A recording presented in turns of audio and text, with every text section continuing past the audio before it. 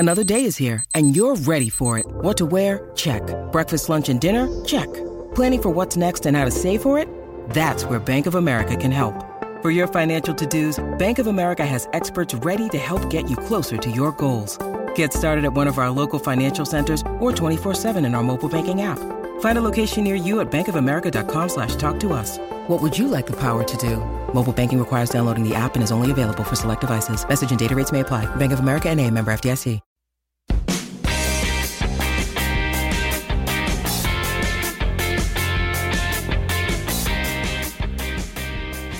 Hello and welcome to the latest edition of the Manchester is Red podcast, which is very aptly titled this week after what happened on Saturday. Today I'm joined by Charlotte Dunker. Hi. And I'm also joined by a special guest, Chris Slater. Hello. Hello. There's only one thing to talk about, Chris. Everyone knows your allegiance anyway. You were at the Etihad on Saturday. The emotions of seeing how phenomenal City were in the first half to how they disintegrated in the second half, is that the worst derby capitulation you've experienced, would you say, or is there another one that stands out? I don't think it's one of the worst. I think I wouldn't quite put it up there with maybe the Mike Owen winner, because I think there's still a feeling of superiority, obviously, because we're top of the league and we're playing well, but it was a real sickener, I know fans are trying to dress it up by just saying, well, we'll win the league anyway, but the party was ready to be started. We all know the fireworks on the roof, everything, all that. So it was a proper throwback to the kind of old City and old United in a way. City mucking things up and United coming back from the dead. It was a crazy game, but a real sickener for City, no doubt. It was so typical City that Paul Lake seemed to put his foot in it with his half-time. It's not really a rant, just passionate analysis. Yes, that's right. If you haven't seen it on YouTube or on Twitter or on any of the platforms, it's well worth watching. Charlotte, some people said that this is the day that Jose Mourinho kind of arrived as Manchester United manager. Is that excessive, or is it fair to say that this is a potentially seismic win? I think it is obviously a massive win. Has he just arrived? No, because I think a lot of players in the second half especially stepped up, and that's what they haven't been doing for the rest of the season. None of us were in the dressing room to know what he said to them at half time, but we've got some reports on the website obviously saying that it was the older guard that inspired the win. When we say older, we're talking like players that just over the 30 threshold. So Ashley Young and Michael Carrick told them what it would mean to stand there on that pitch and for City to win the league in front of them. And I'm not sure why they needed to wait till half time to have that team talk, to be honest, because they should have known that before they went out. But Mourinho tactically, I don't know, I don't think too much changed. I think the players decided to up their game and play for him in the second half. What's your view on it? Well, as you say, I don't disagree with his team that he played, because it was exactly the same team that I picked in the panel. So I think he was fine with that. Sometimes City just blow teams away, but I thought United were at least equipped to deal with them. I think actually Paul Lake made a fair point in his otherwise. I need to be careful what I say here. Euphoric outburst at half time. In that there was a bit of unpredictability about City, where you didn't know who was quite going to be spearheading it. Sterling was starting on the right, then he was coming through the centre, and Herrera was clearly ring rusty, where he hadn't started a game since Sevilla away, I think. But it seemed a simpler case of maybe some City players got too comfortable, and then you see world-class talents like Pogba and Sanchez actually play at the level they're capable of. Sanchez, it seemed, became brilliant as soon as City fans started chanting "there's only one greedy insert beat there." And Pogba was incredible watching him. But I've always been of the opinion that City are a phenomenal attacking side, but there are definite issues there in their defence, and it was quite telling that John Stones wasn't even on the bench. I don't think that was necessarily to rest him for the Liverpool game, given how he played Anfield. And there's a blueprint there to beat them, but certainly for 45 minutes, United were woeful. Well, I think that's, if you look back at the season as a whole, everyone said, how are City going to fare next season? Are they going to run away with it again? If you look back to the seasons when United were winning everything, so many teams stood off them and let them play because they were in awe of how good the players were, and they'd give them too much space on the ball, and United would be able to tear teams apart. Obviously that's not what happens now, because teams have learned that if you go to Old Trafford and you try and defend for your lives and just park the bus or try and attack United, then maybe you can get a result. And I think I'm not taking anything away from how good City have been this season, because they've been unbelievable, but if you go to City and try and take the game to them, they are fragile at the back, and they've shown that in the last 2 games, really, haven't they? So I think for that reason alone, next season should be closer, not just like between City and United, but I don't think the teams are going to give City the same respect that they've given them this season to allow them to play in that way. I think it's a vindication of Mourinho's approach to an extent as well. I mean, all 3 goals came from pretty bog standard crosses into the box, didn't they? There was nothing spectacular about them. They weren't brilliant flowing moves or whatever. But if you then go on and win 3-2, the fans don't care, do they?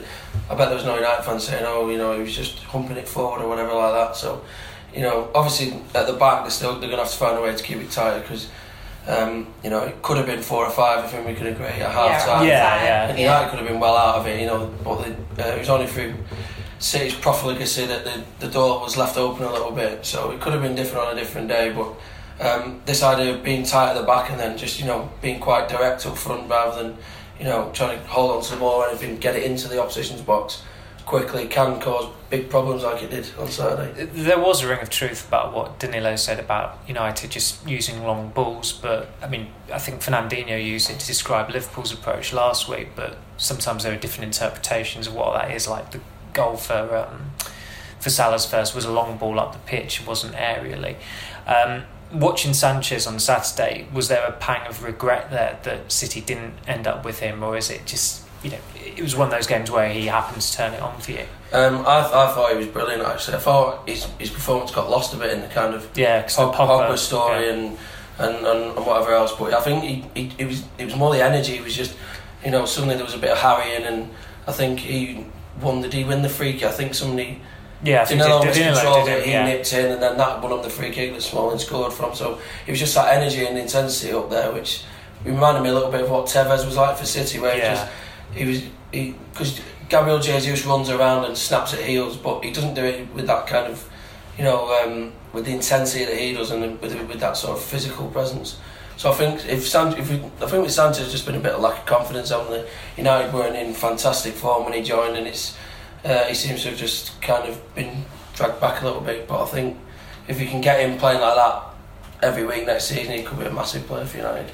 As we suspected, that actually benching Sanchez seems to have jolted him, and that since that Brighton game, he scored against Swansea, he played well, and then he was brilliant in the second half of the weekend.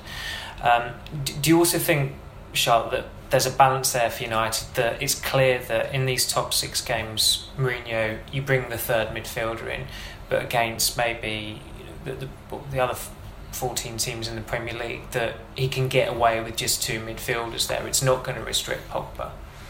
Yes, so as in play Pogba in a attacking 3, or is he Mourinho? Well, you go back to the start of the season when he had Matic and Pogba, and it was absolutely fine. Do you think that's the way forward? That's the middle ground he and Pogba have there? Because Pogba said at the weekend about his second goal, I can't do that if I'm in a midfield 2. Yeah, exactly. But like you said, you can't play a midfield 2 against the top 6. Exactly, yeah. And I think, like you said, if they have that understanding that ordinarily when they're not playing the top 6 in the table, he can have more freedom and play that. Every United fan wants to see Pogba playing a more attacking role, because he just seems stifled when he's playing in that midfield 3. That obviously didn't happen to him at the weekend, but I'm not calling him petulant, but at times with Pogba, you just seem, the look on his face, you think if Mourinho's not playing him in the position he wants to play and it's not going well, he's kind of thinking, well, you've played me in this position, it's not my best position, so what do you expect to happen? And when he got hooked against Newcastle, wasn't it, and the look on his face, he just looked absolutely furious. He was unwell that day,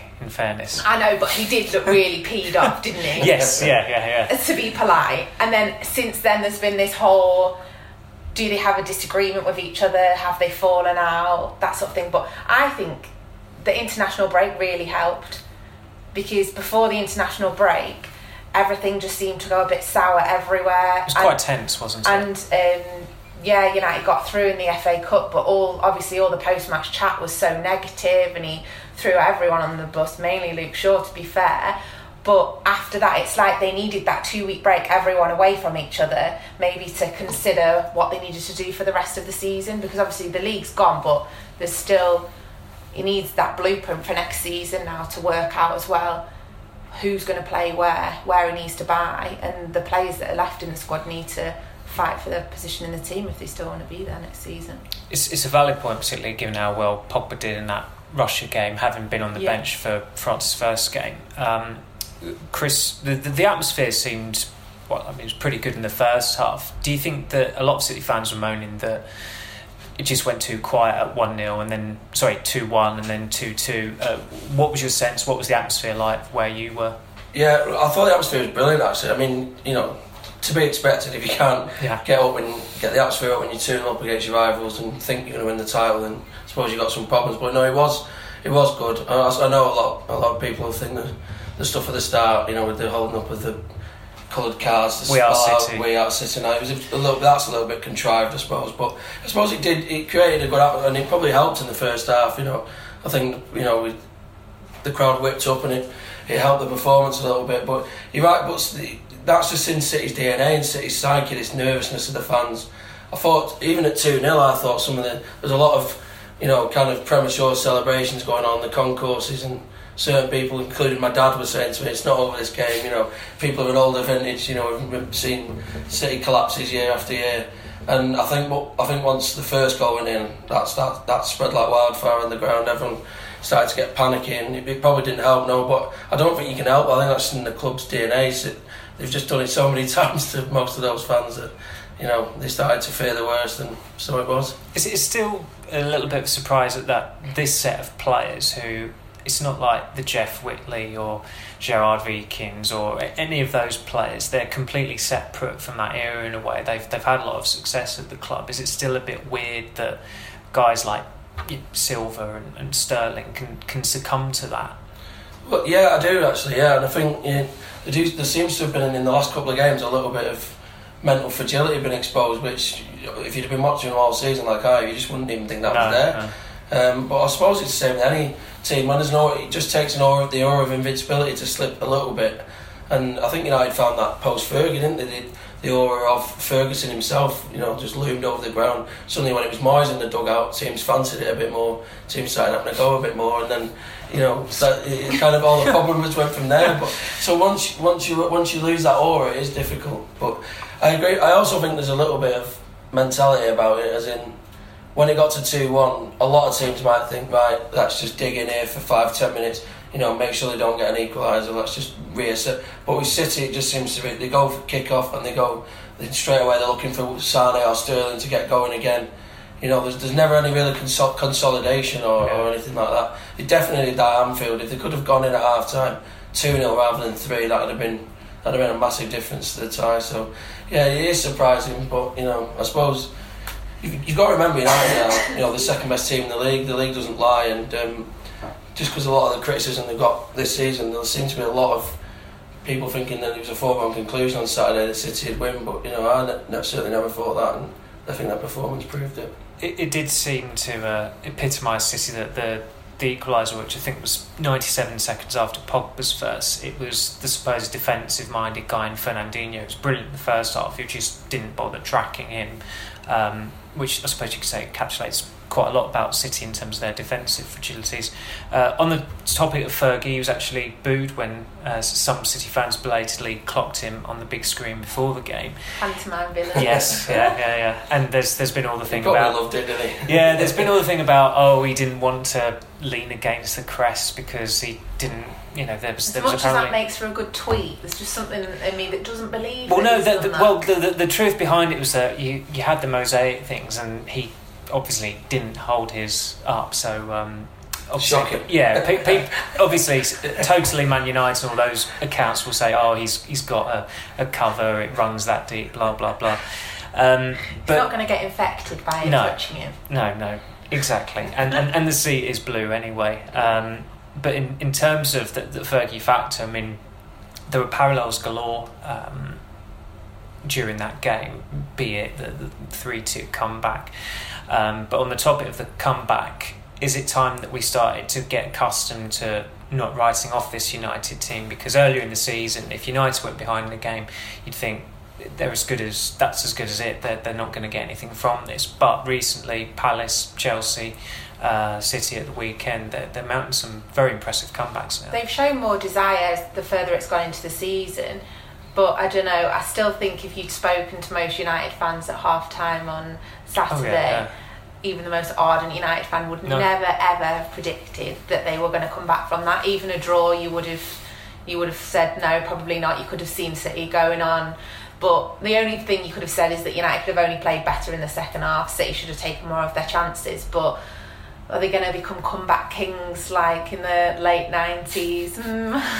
I'm not too sure. I think there's still a long way to go on about that. But I suppose the good thing to see from Jose Mourinho's perspective would be that belief is still there, and that for a while you just thought that never die attitude had sort of gone.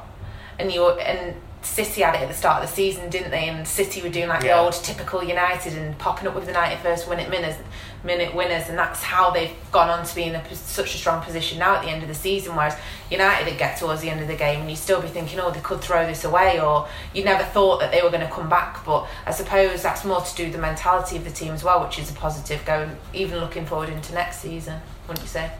I would, but I'm going to get onto Chris Smalling now with a very eerie statistic, which is that four of his I think 16 United goals have come in games where United were 2-0 down and they've gone on to win 3-2, and of course one of them was in the Community Shield in 2011, which was an identical goal where he volleyed past, I think, Joe Hart that day. But I mean, he's a player that if you were writing an obituary about any United player, it would have been him at half-time. In terms of that symmetry, it was Kompany who outjumped him 6 years ago in that 2012 game.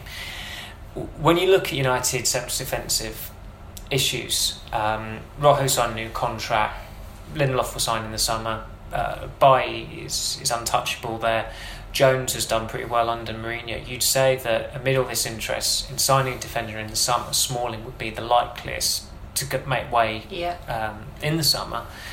Yet you look at how many games he started and how often Mourinho keeps him in when it would be easier to drop him.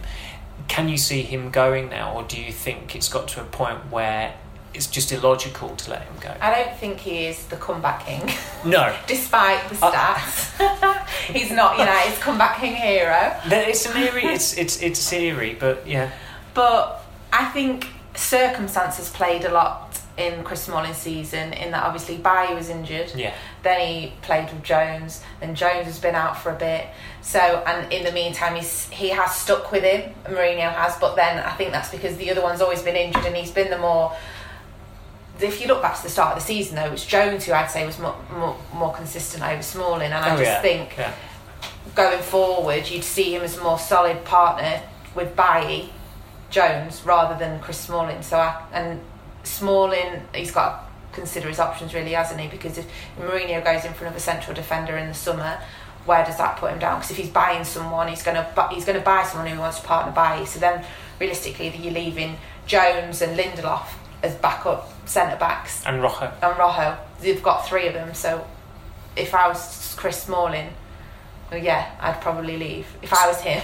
I'm not. I mean, he's I think he's only been unavailable for 3 games in the league due to injury, and he started pretty much every one since September, bar that little injury spell at Christmas. Do you think it's just the circumstances have been the main reason why he's been used so much? Yeah, I think so. Yeah. I think injuries to other players have really helped. Has he had a good season? It's been like peaks and troughs, hasn't it? Like some games I think he's been really solid for United, but then there's some games he's had absolute mares and you just think... Like the Newcastle. Yeah, the Newcastle game, and you just... I suppose when you go back to look at United's solid centre-back pairings and you've got like Vidic and Ferdinand and that sort of thing, you want... At the minute, you wouldn't think, oh, we've got United have got two solid centre-back pairing where they're the first two on the team sheet, which is really, that's how solid they need to be at the back. You always would put Bailly in, and then you'd be like, who's the safer option out of the others? Yeah. And maybe I think Lindelof's going to improve, so maybe he's going to be the long-term person to be next to Bailly, but I can't see it being Chris Smalling at all. I think he might be a victim of the kind of social media age a little bit as well, obviously now, like, during games, as soon as anyone makes an error, it's jumped on. And they start trending short clips of it and things like this, and people quickly become a figure of fun. I think it's happened with Lovren at Liverpool. Jurgen Klopp still keeps picking him despite everyone deriding him as basically a pub defender. It happens a little bit with John Stones at City as well. I think they're probably players who play well for 89.5 minutes, but are prone to that one error. And I know if you play at the back, that's going you're going to concede goals. But I think the manager's faith in him is probably the best evidence you need. And like you say, I know circumstances probably have conspired in his favour, but he still keeps getting picked, doesn't he? Yeah. And if you were going to have a centre half who would be a fourth centre half who you might want to play in the League Cup or for games against lower the bottom teams in the Premiership, I can't imagine Smalling kind of kicking off at being on the bench, whereas someone like Rocco or Lindelof who've got international careers to be thinking about things like that they might do. He's still quite young though. He's still quite young. It's Chris Smalling. 28, is he? Yeah, I know the others are a lot younger than him, but if someone a lot younger than you is getting picked ahead of you week in, week out, unless you're the sort of player that's just interested in sitting there and picking up your pay packet, if he genuinely thinks next season that he's going to be fourth in the pecking order of United central defenders, fifth if he buys somebody else, why would you stick around? The quirk of it is that Lindelof and Bailly haven't started together as a partnership either. And obviously Smalling has started with both. I think Lindelof, you saw his post after the game on Saturday, he was like my man Smalling, which suggests that Smalling's actually helped him quite a lot because they have played together quite a lot.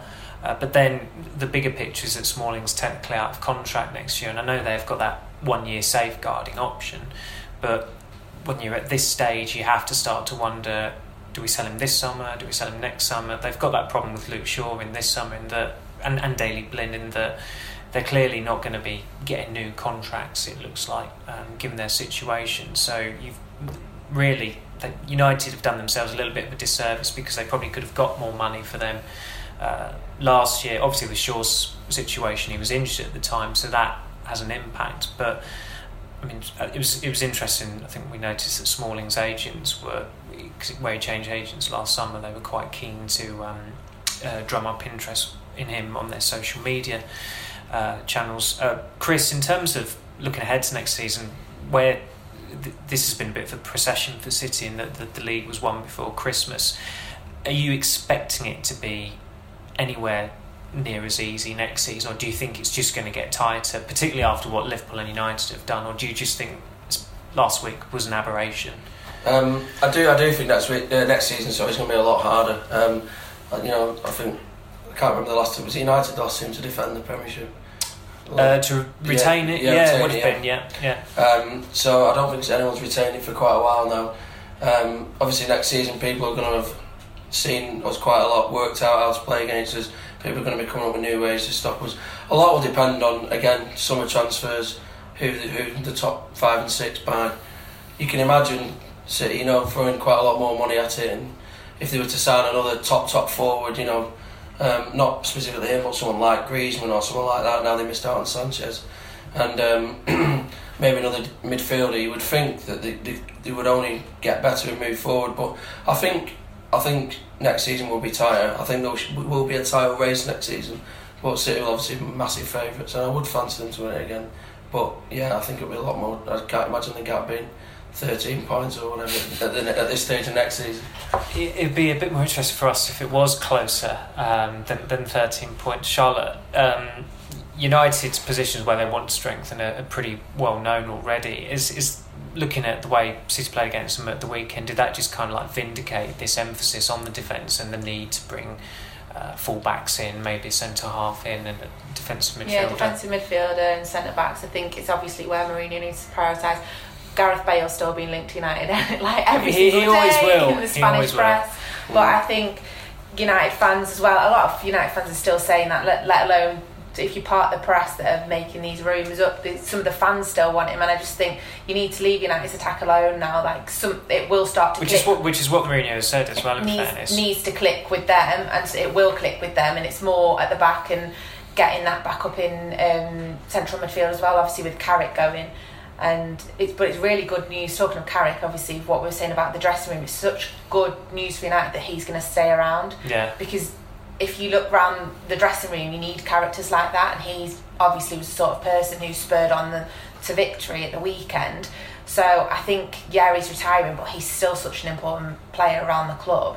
But you need another player like him to come in, because when, no disrespect to Scott McTominay, because obviously he's done a very solid job since Mourinho brought him in, but I don't think if anyone had said at the start of the season that he was going to be a regular in United's first team, that anyone really would have believed it. But that was injuries again that have helped him along this season. But then that just showed United don't have that strength in depth at the minute that City have in their squad.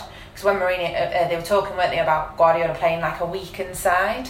But you looked at their weakened side, and they've still got world-class players to bring on the bench. And United got earlier in the season, we're getting to a stage where you had reserves on the bench, actually the under-23s, not just deputies sort of thing. So I think that's where United need to work on as well, getting a bigger strength and depth of the squad.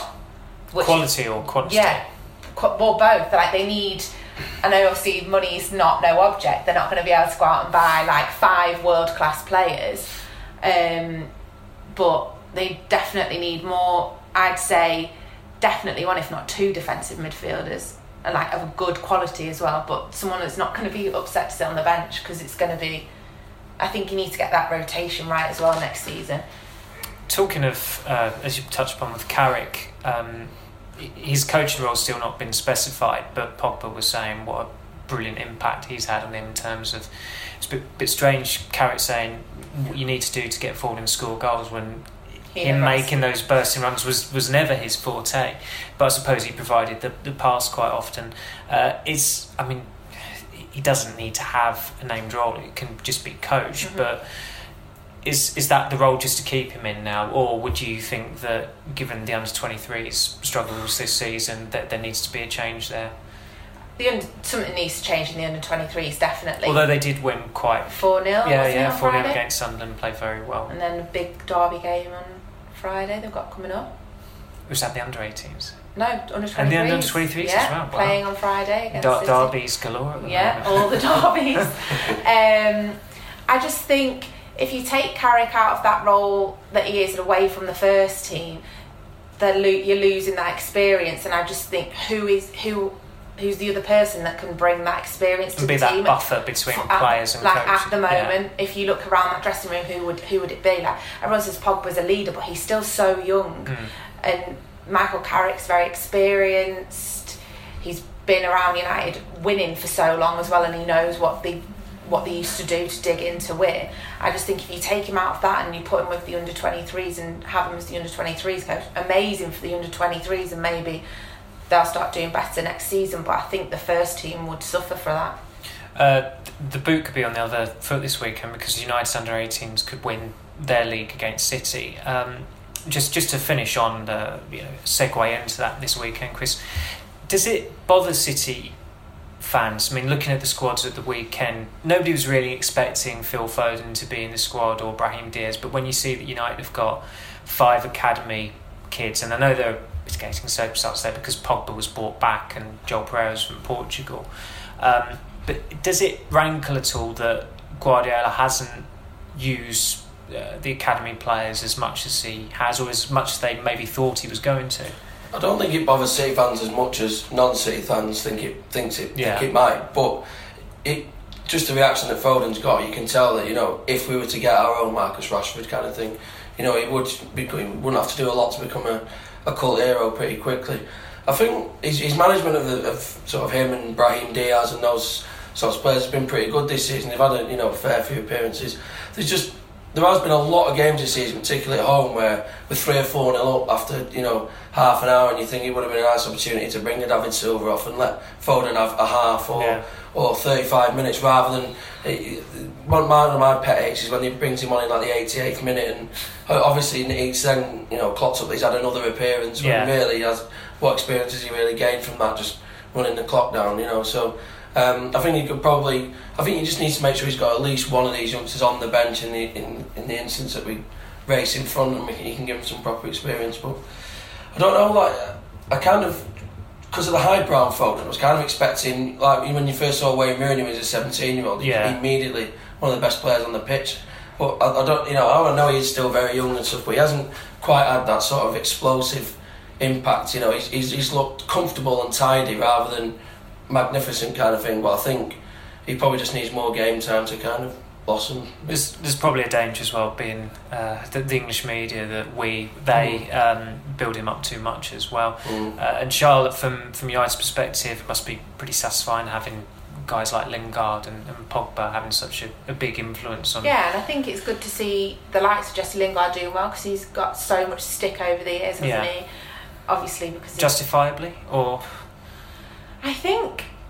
It's been excessive, hasn't it, at times? It has been really excessive, and I also think we're in this age now where, like, the older fans, with social media and things like that, everyone's criticising, like Paul Parker was criticising Pogba's hair and saying how that impacts his performance. I have absolutely no idea how the colour of someone's hair can impact a performance. Gary Neville was as well. Gary Neville wasn't happy with it either, but if you look at, like, older fans, like, social media's only become a thing recently, like, as we're all similar age, and it's only become recent. Like, when we were younger and watching football, it was never a thing. So if you think of, like, our parents and, like, grandparents and stuff, they're not going to get this whole dabbing in the dressing room, filming. They're like, why can't you just go out and put a good performance in on the pitch? And it's very easy for them to turn around and criticise that when they aren't doing well.